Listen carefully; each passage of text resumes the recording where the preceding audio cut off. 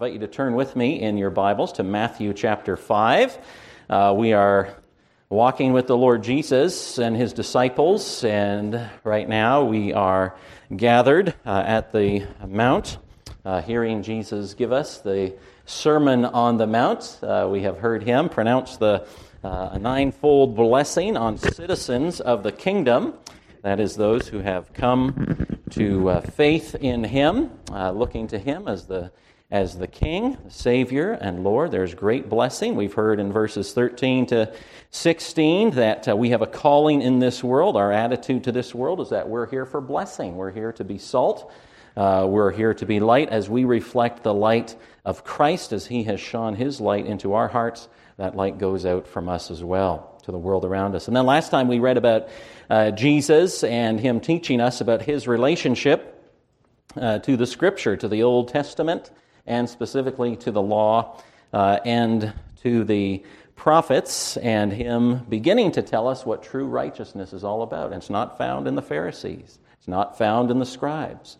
And so as we go on here in the Sermon on the Mount, we're going to have the words of Jesus Himself explaining to us what His will is for our life, what the law of God is actually all about. He is going to reveal it to us and make it known. And so we pick up the reading at Matthew chapter 5. These are the words of Jesus, Matthew 5, 21 through 26. This is the Word of God. You have heard that it was said to those of old, "You shall not murder, and whoever murders will be liable to judgment. But I say to you that everyone who is angry with his brother will be liable to judgment. Whoever insults his brother will be liable to the council, and whoever says, 'You fool,' will be liable to the hell of fire. So if you're offering your gift at the altar and there remember that your brother has something against you, leave your gift there before the altar and go. First be reconciled to your brother, and then come and offer your gift. Come to terms quickly with your accuser while you're going with him to court, lest your accuser hand you over to the judge, and the judge to the guard, and you be put in prison. Truly I say to you, you'll never get out until you've paid the last penny." This is the word of the Lord, so let's pray for His help as we need His help to understand it, apply it to our own lives, and go forth then in this week to serve Him. So let's pray. Dear Lord, we know that it is easy in many ways for us to read a passage of Scripture, but Lord, much harder for us to understand it, believe it, and take it to heart. For Lord, we know that this is the work of Your Holy Spirit, to take the Word that You have revealed to us, and by Your Holy Spirit, Lord, have it speak into our own hearts tonight, whoever we are. And so, Lord, we do pray that You would be pleased to work within us tonight, so that You would help me to preach this Word faithfully, that whatever is not from You, that it would fall to the ground. But, Lord, that for all of us, what is from You, Lord, that these truths would find a home in our heart tonight as we go out to serve You in the week to come. And we pray it in Jesus' name. Amen. Amen.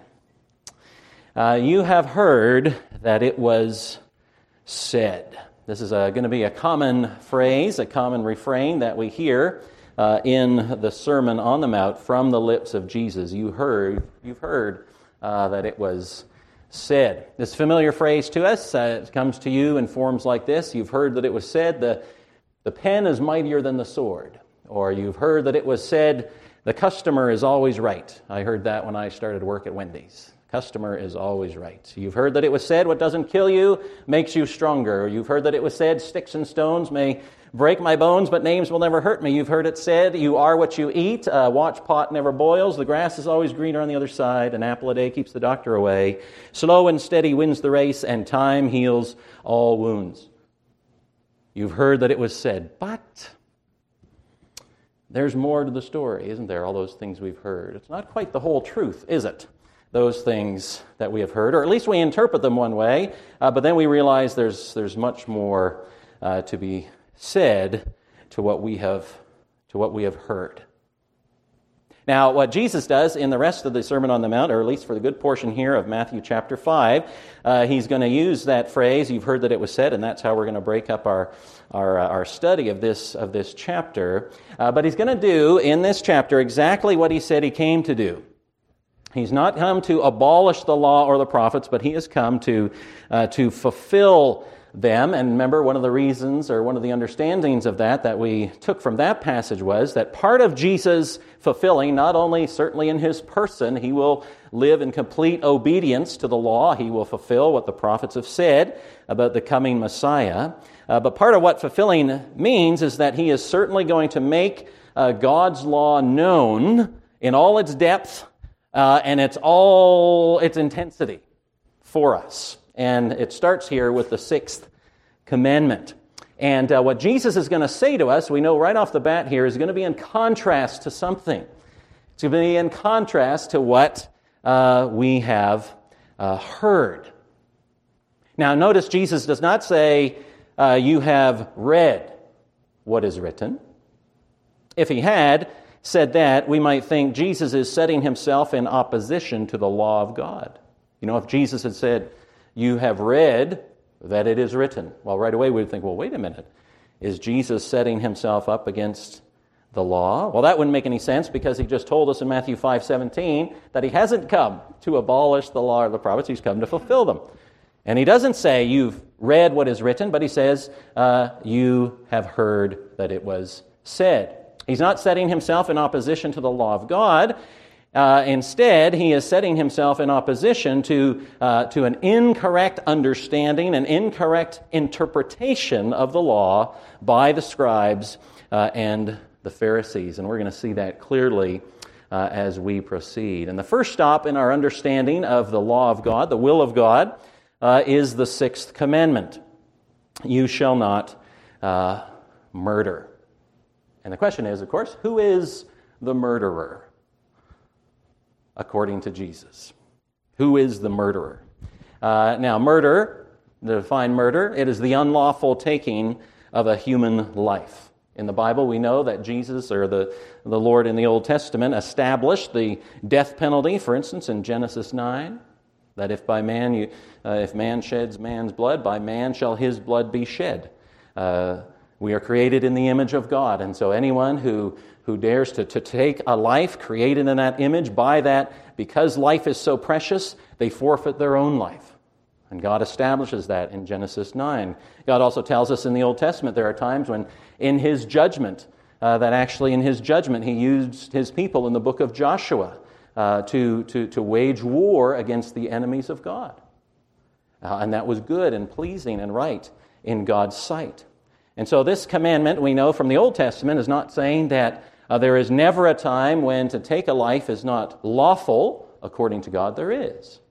But murder is the unlawful taking of human life. And as Jesus makes this commandment known to us, we need to note several tremendously important principles in understanding God's law, because in doing that, it will help us understand the gospel that much better. So the first thing is this: murder, according to Jesus, is committed in the heart just as much as with the hands. And the principle here that we're going to find out is that God is much more holy than we think, and we're not going to like this, and we are much more sinful than we believe. This is a principle that Matthew 5 is going to teach us. God is much more holy than we think, and we are much more sinful than we actually, in fact, believe. Now, we see that here as Jesus explains that the holy God is not just concerned simply with purity of action, but purity of heart. You have heard that it was said to those of old, says Jesus, you shall not murder. Whoever murders will be liable to judgment. But I say to you that everyone who is angry with his brother will be liable to judgment. J.C. Ryle says this: He, that's God, is a most pure and perfect being who sees faults and imperfections where man's eyes often see none. He reads, according to Scripture, God reads our inward motives. He notes our words and thoughts as well as our actions. He requireth truth in the inward parts, the Bible says. Oh, says Ryle, that men would consider this part of God's character more than they do. There would be no room for pride and self-righteousness and carelessness if they only saw God as He is. That is, that He is so holy, He's not just concerned, like we are often, with simply our external actions.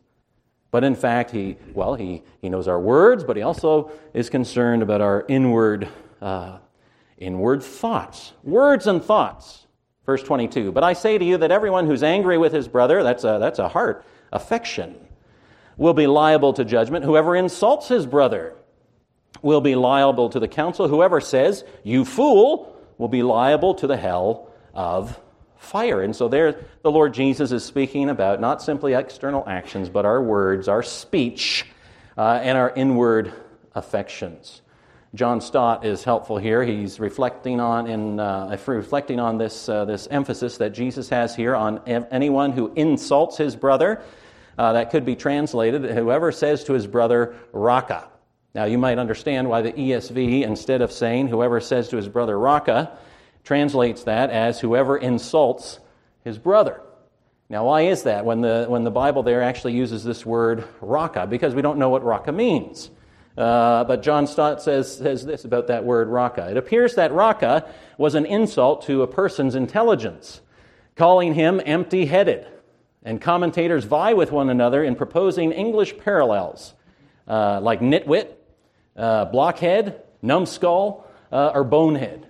This is what the Bible's saying. Jesus is saying if anyone calls somebody bonehead, numbskull, and so the ESV simply lumps that all together as anyone who insults his brother. Those are all words of insult. And if anyone says to someone, you fool, that's the Greek word more, from the word which we get moron, right? But in the Scripture, a moron is a fool, but it's a very strong use of the word. Says Stott, being applied in the Old Testament, a fool was someone who denied God's existence and as a result plunged into reckless evil doing. Moron, fool. You're condemning someone as an evil doer. Stott says this, some uncertainty remains about the precise meaning of these two terms of abuse, but they were clearly derisive, insulting epithets. And so we don't know exactly what it means, but it wasn't nice. And these kind of words, meant to hurt, meant to abuse, meant to condemn others. So Jesus says, I'm concerned about that too, and I'm concerned about your inward affections. Here, Jesus says, I say to you that everyone who is angry with his brother will be liable to judgment. That has to do with our inward affections. Angry with his brother. Now there too, we know that in the Bible there is such a thing as righteous anger. Why? Well, because the Bible talks at several places about the anger of God or the wrath of God against sin. So if you're angry and I'm angry at sin, the presence of sin, the doing of sin, especially my own, that's righteous. Oh, I need to be, Matt mentioned it tonight. We have to hate our sin. We've got to be angry at our sin and what it does, because it is itself rebellion against God. So that's a good anger. And we read from Ephesians 4 this morning. Be angry and do not sin. So it's okay. It's good to be angry at unrighteousness, but it's so easy for us to sin in our anger. And so the Bible says, be angry at sin, but don't sin yourself, because that's, of course, our temptation. But, of course, what Jesus is talking about here is that anger within us that is actually a result of pride, hatred, malice, and feelings of revenge. If you have your Bible with you, if you turn over to the book of Galatians, I just want to encourage us to remember how the Bible speaks about the effects of sin. And when we think about Galatians 5, of course, talks about the fruit of the Spirit, but it also talks about the rotten fruit of my sinful flesh. And it's interesting, when the Bible does that, it doesn't just talk about external manifestations of sin. Often the rotten fruit of sin is things going on in our heart. So Galatians 5:18 says this, "But if you are led by the Spirit, you're not under the law. Now the works of the flesh, the works of the sinful nature are evident." Okay, sexual immorality, impurity, sensuality, idolatry, sorcery, enmity. Now these are inside things. Enmity, strife, jealousy, fits of anger, rivalries, dissensions, divisions, envy, drunkenness, orgies, and things like these. Now, a lot of those things are external things, but a lot of those things that are rotten fruit of the sinful nature all have to do with our desires, our affections, and things within. Now, here's the thing that Jesus is saying.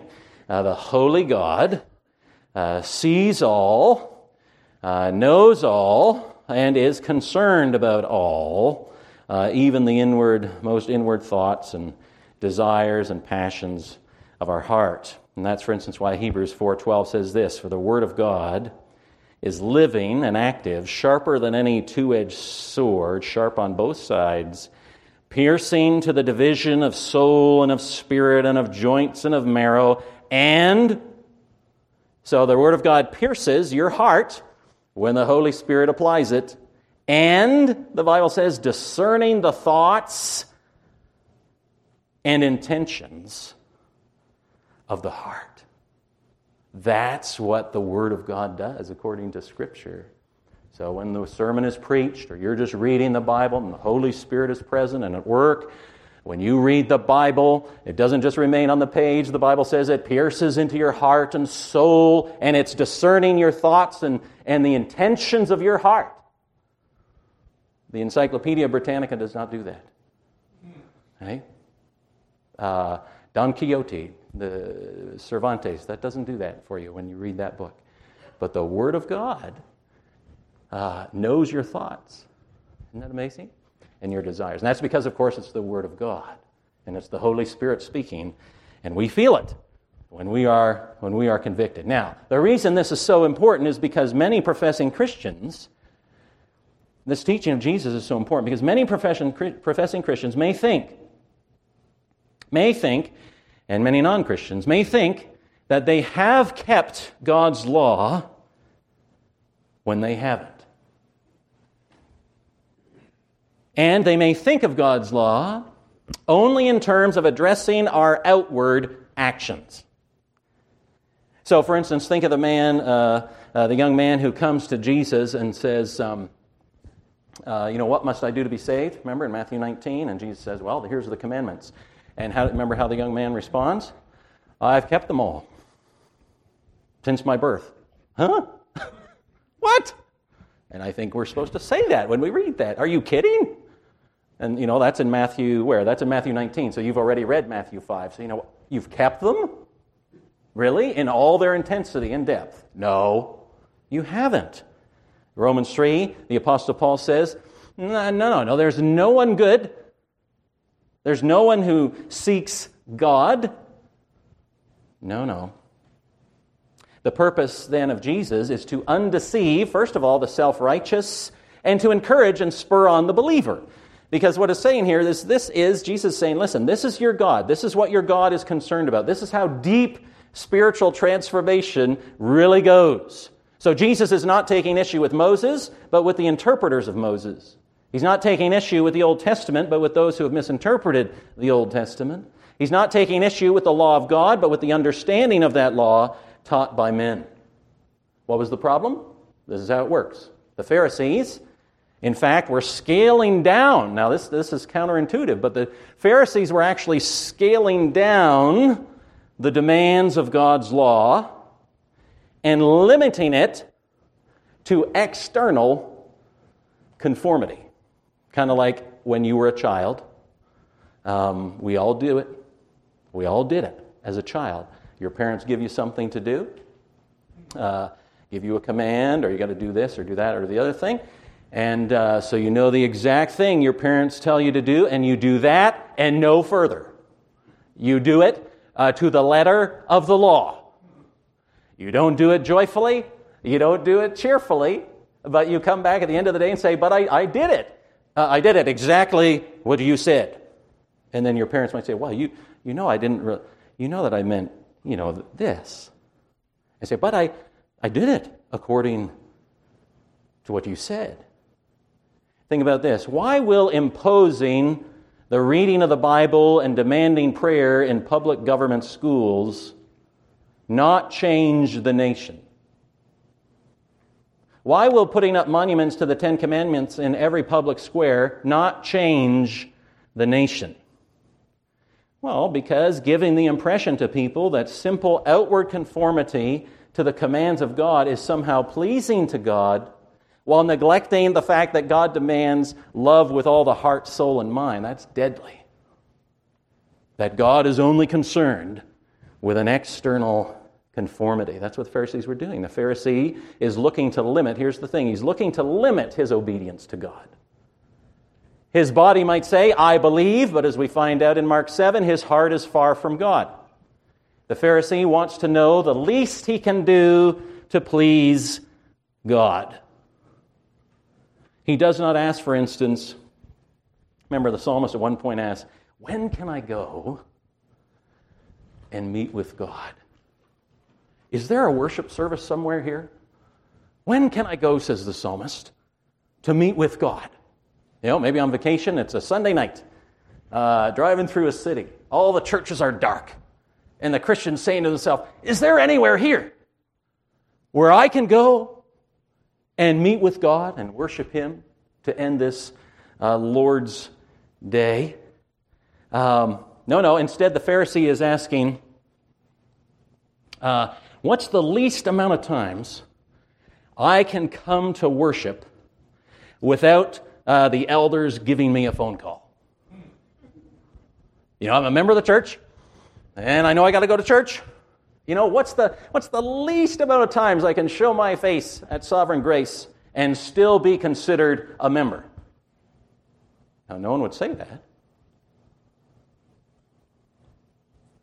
But it's in the heart. That's the heart of the Pharisee. I think it was Ligon Duncan who tells the story, PCA pastor in Mississippi, tells the story of W.C. Fields. He was a famous comedian early part of the 20th century here in America. He was a notoriously immoral man. One evening, a friend apparently of his caught W.C. Fields in a hotel room reading a Gideon Bible. And his friend apparently was horrified knowing who W.C. Fields was. And he said to him, W.C., what are you doing reading that Bible? And Fields responded, looking for loopholes.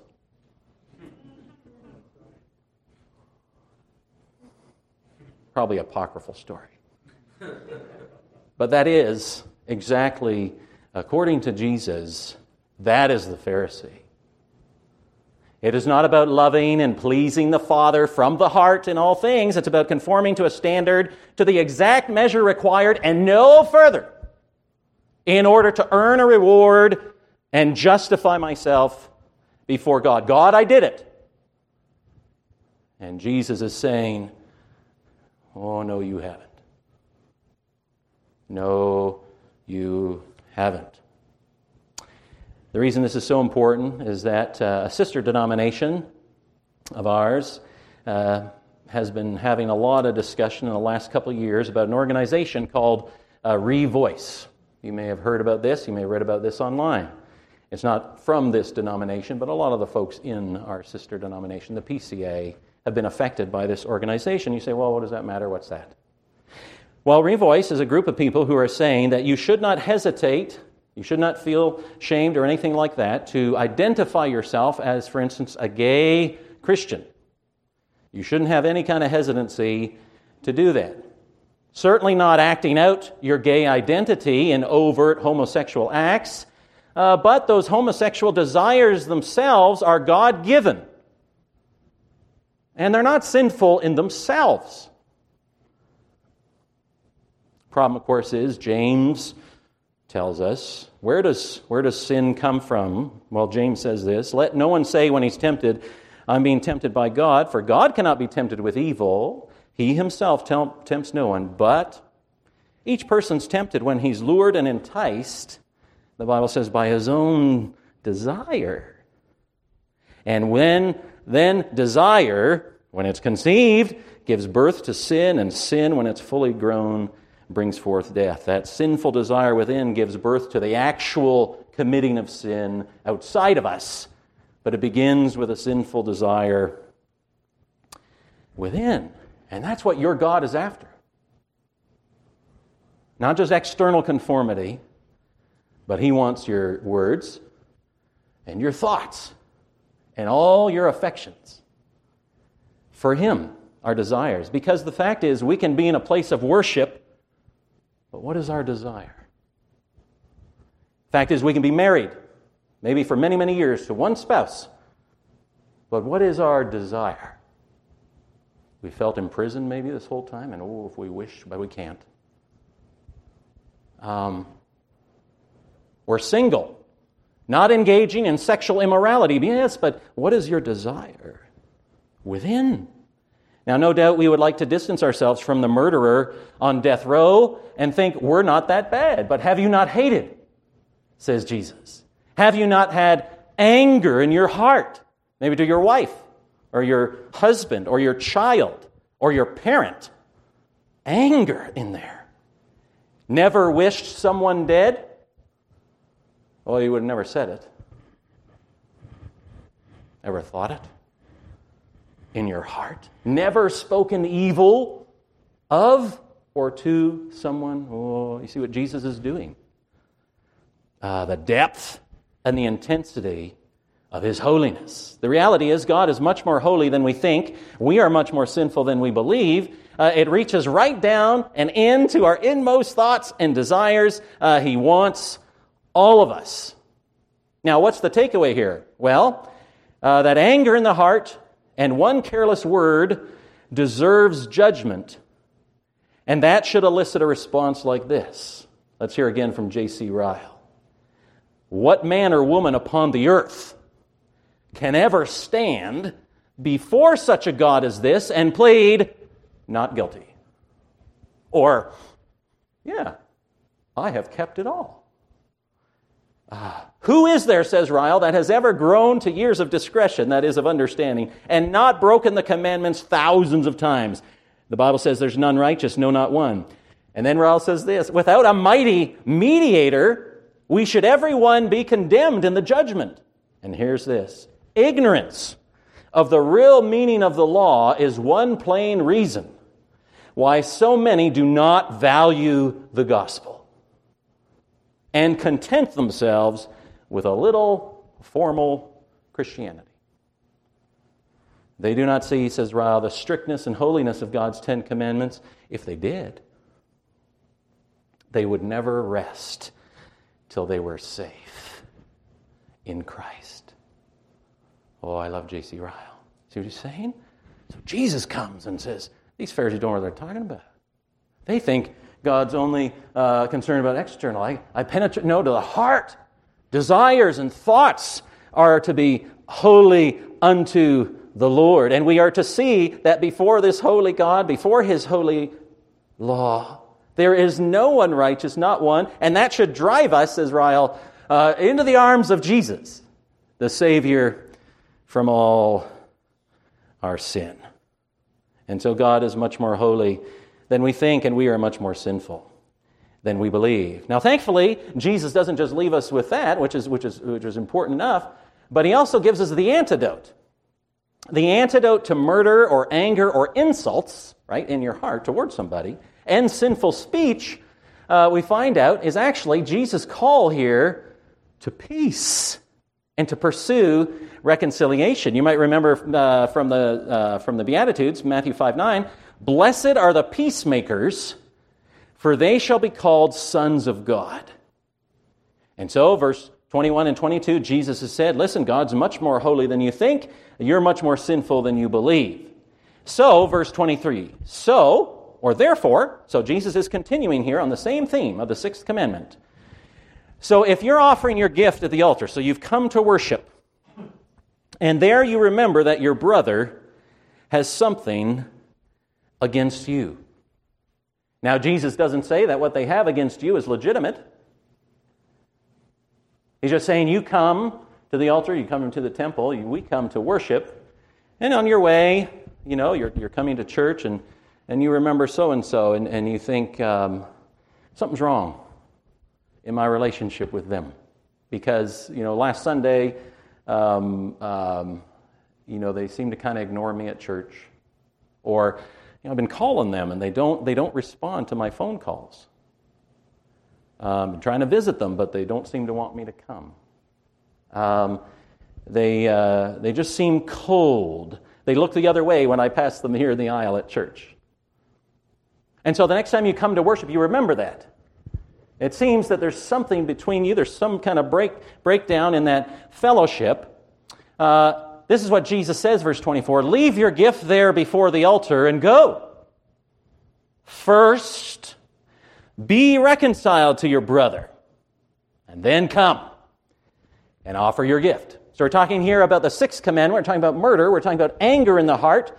We're talking about those things that break the peace in our hearts, in our relationships with others. And so Jesus says, therefore, when you go to church, and you've got someone on your mind that somehow you are not at peace with, they've got something against you, and you know it, go, says Jesus.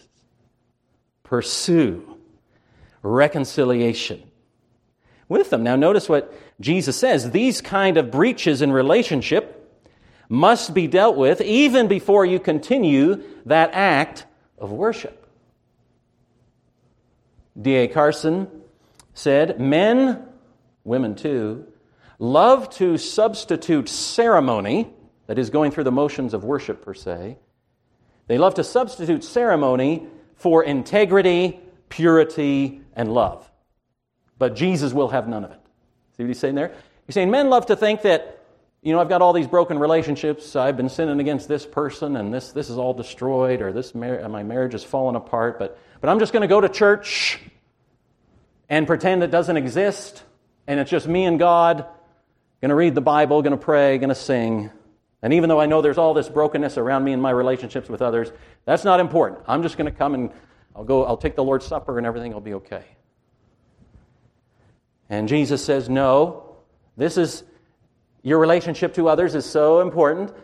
You leave your gift, you go, you pursue reconciliation, you pursue peace. Your worship cannot be compartmentalized or separated from your relationship to others.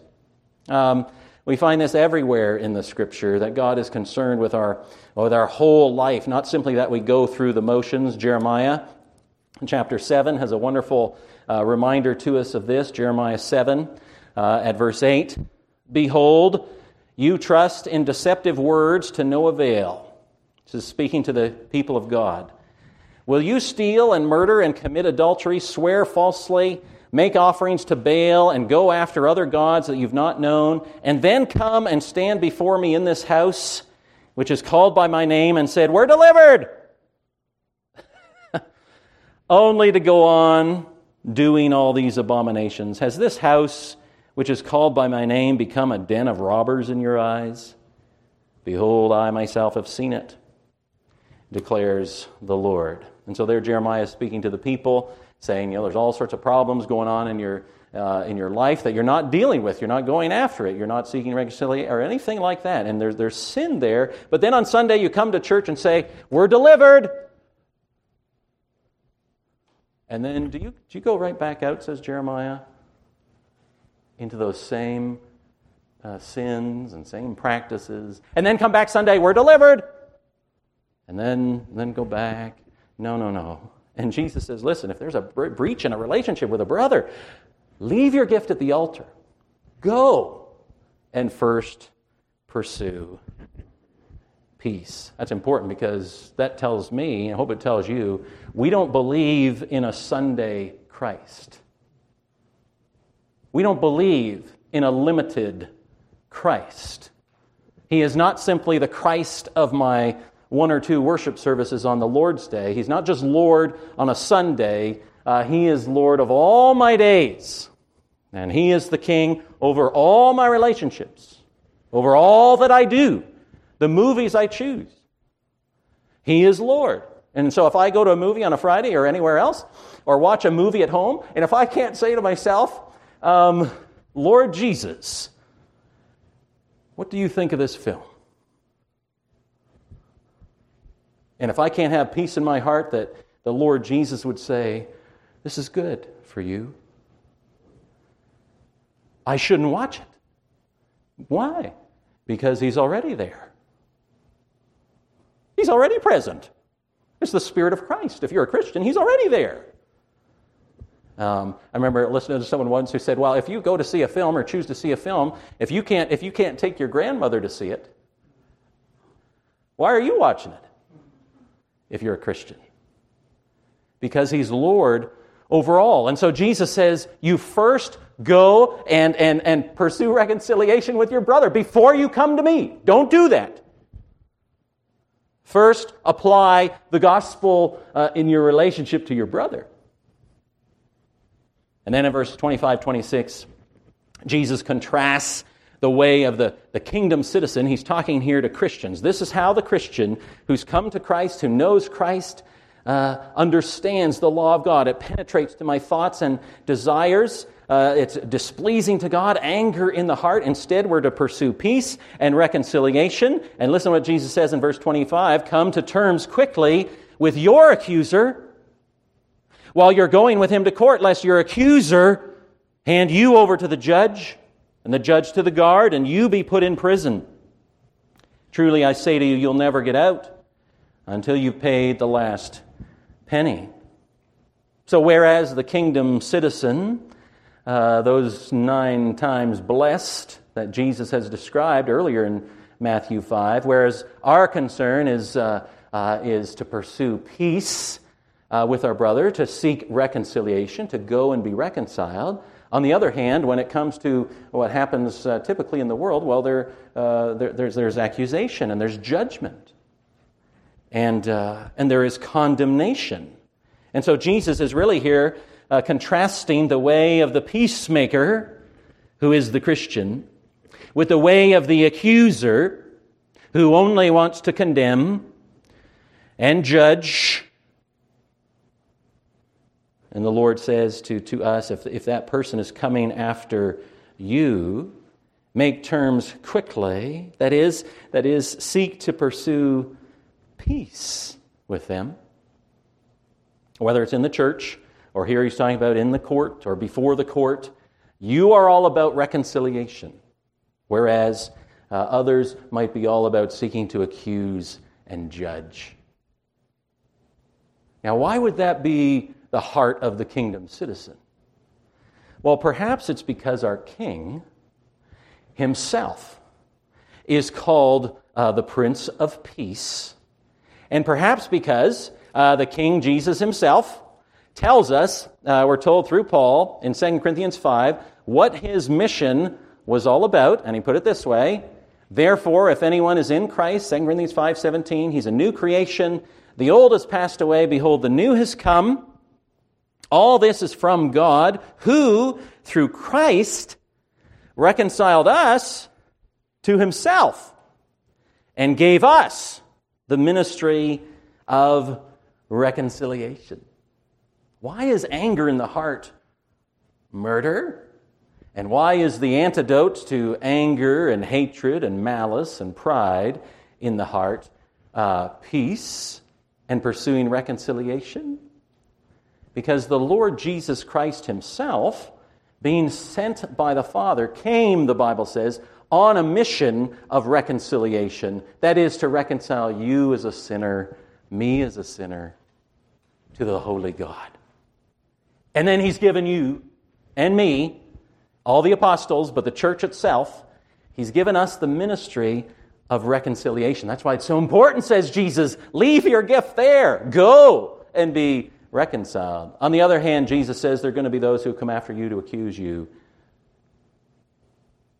And what they're after is, in the end, that you're going to be put in prison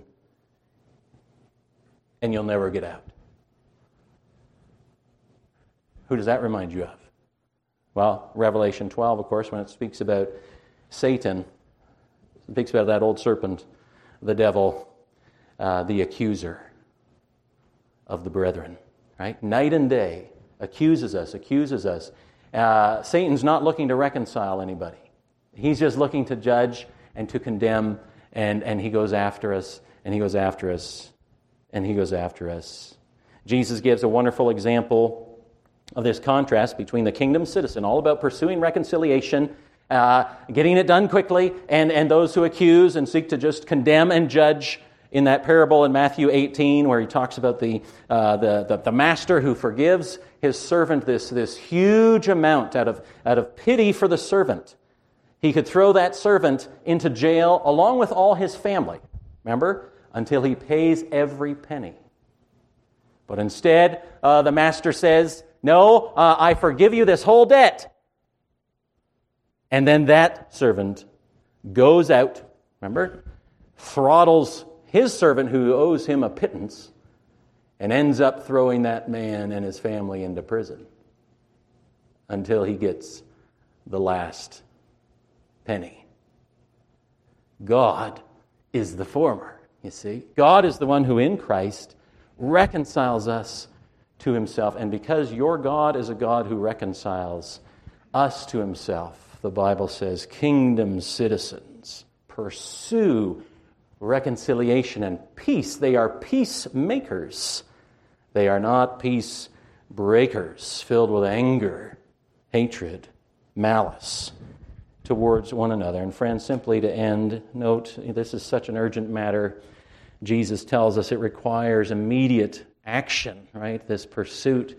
Even in verse 25, he says, come to terms quickly. Don't let this go on.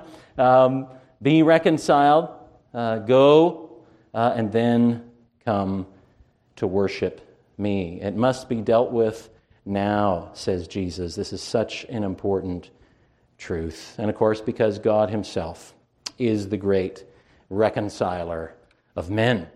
Let me close with this from John Stott. Yet, he says, how seldom do we heed Christ's call for immediacy of action. If murder is a horrible crime, malicious anger and insult are horrible too, and so is every deed, word, look, or thought by which we hurt or offend a fellow human being. We need, says Stott, to be more sensitive about these evils. We must never allow an estrangement to remain, according to Jesus, still less to let it grow. We must not delay to put it right. We must not even allow the sun to set on our anger, but immediately, as soon as we're conscious, Jesus is saying, of a broken relationship, we must take the initiative to mend it, to apologize for the grievance we've caused, to pay the debt we've left unpaid, to make amends. And these extremely practical instructions, as Stott, Jesus drew out from the sixth commandment as its logical implication. If we want to avoid committing murder in God's sight, we must take every possible step to live in peace and love with all men. See, that's again how the commandments always have a negative and a positive side. Do not murder, no anger in the heart. Instead, says Jesus, that heart that knows Jesus is full of a desire to pursue peace and to reconcile with one another. Never do we read in the Bible, time heals all wounds. Did you know that? That doesn't come from the Bible. Why don't we read that? Because our wounds are infected by sin. No doctor would ever say to you, I see you have an infection in that wound. Just give it time. Yeah, give it time.